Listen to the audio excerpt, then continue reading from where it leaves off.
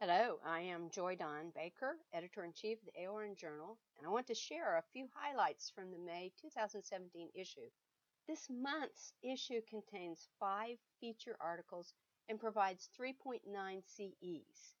In the article, Postoperative Distress of Orthopedic Ambulatory Surgery Patients, authors Drs. Jan Odom-Foran, Donna B. Reed, and Ms. Carol Rush share their content analysis of a qualitative descriptive study that identified symptom management techniques that effectively reduce postoperative symptom distress after orthopedic ambulatory surgery and provided insight into the facilitators and barriers to post-surgery self-management. The authors identified common themes as distressing symptoms and consequences of surgery symptom management and self-management facilitators and barriers. Participants in the study noted the lack of continuity of care after discharge and wanted to know the realities of symptoms and receive more detailed information from care providers on how to self-manage symptoms. The authors recommended that nurses involved in the care of these patients should focus not only on short-term recovery, but prepare patients for managing sustained recovery issues at home.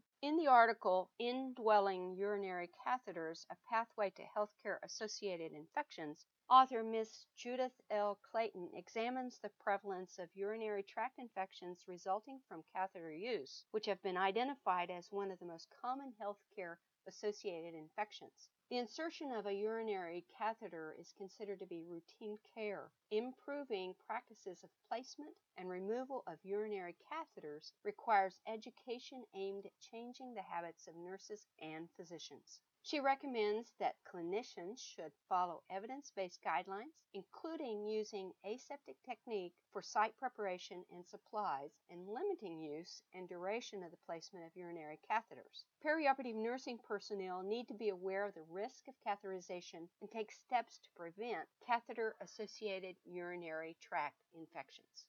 In the article, Inadvertent Perioperative Hypothermia, Current Nursing Knowledge, Dr. Karen K. Giuliano and Ms. Jane Hendricks examined inadvertent perioperative hypothermia, which is estimated to affect 70% of surgical patients and is associated with adverse clinical outcomes, lengthened hospital stays, and increased costs. To better understand the current level of nursing knowledge on this subject, the authors conducted an email survey of AORN members. The majority of nurses over or underestimated the lower and upper limits for normothermia.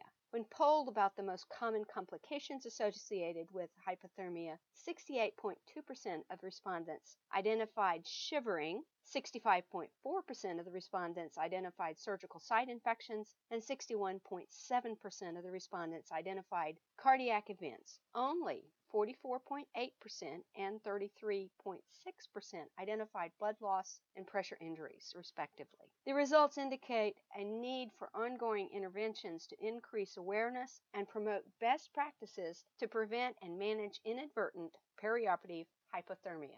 In the article, Guideline Implementation, Surgical Smoke Safety, author Dr. Jennifer Finsel examines surgical smoke generated from the use of energy-generating devices in surgery, which contains toxic and biohazardous substances that present risk to perioperative team members and patients. Perioperative personnel continue to demonstrate a lack of knowledge of these hazards and a lack of compliance with evacuating smoke during surgical procedures. The new AORN guideline for surgical smoke safety provides guidance on surgical smoke management. This article focuses on key points of the guideline to help perioperative personnel promote smoke-free work environments, evacuate surgical smoke, and develop education programs and competency verification tools, policies and procedures, and quality improvement initiatives related to controlling surgical smoke. In the article, Back to Basics, Sterile Technique, author Dr. Lisa Spruce examines sterile technique as an essential patient safety principle that reduces the risk of microbial transmission to patients during surgery. The ability to establish and maintain a sterile environment is an important skill for all perioperative team members. Understanding the principles of sterile technique is crucial for everyone entering the perioperative environment. This Back to Basic article reviews sterile technique and the importance of all perioperative team members adhering to aseptic principles. The perioperative briefing section in the May issue includes a special report on OR cleaning that features articles on the advantages and disadvantages of ultraviolet disinfection systems, use of compatible cleaning agents for medical devices, and traceability of removable endoscope components. The Procedure at a Glance article focuses on cataract extraction procedures. We hope you will enjoy the learning that comes from reading this month's articles in the AORN Journal. Please continue to share with us how you are translating research into your practice, and contact us if you are interested in writing for the AORN Journal.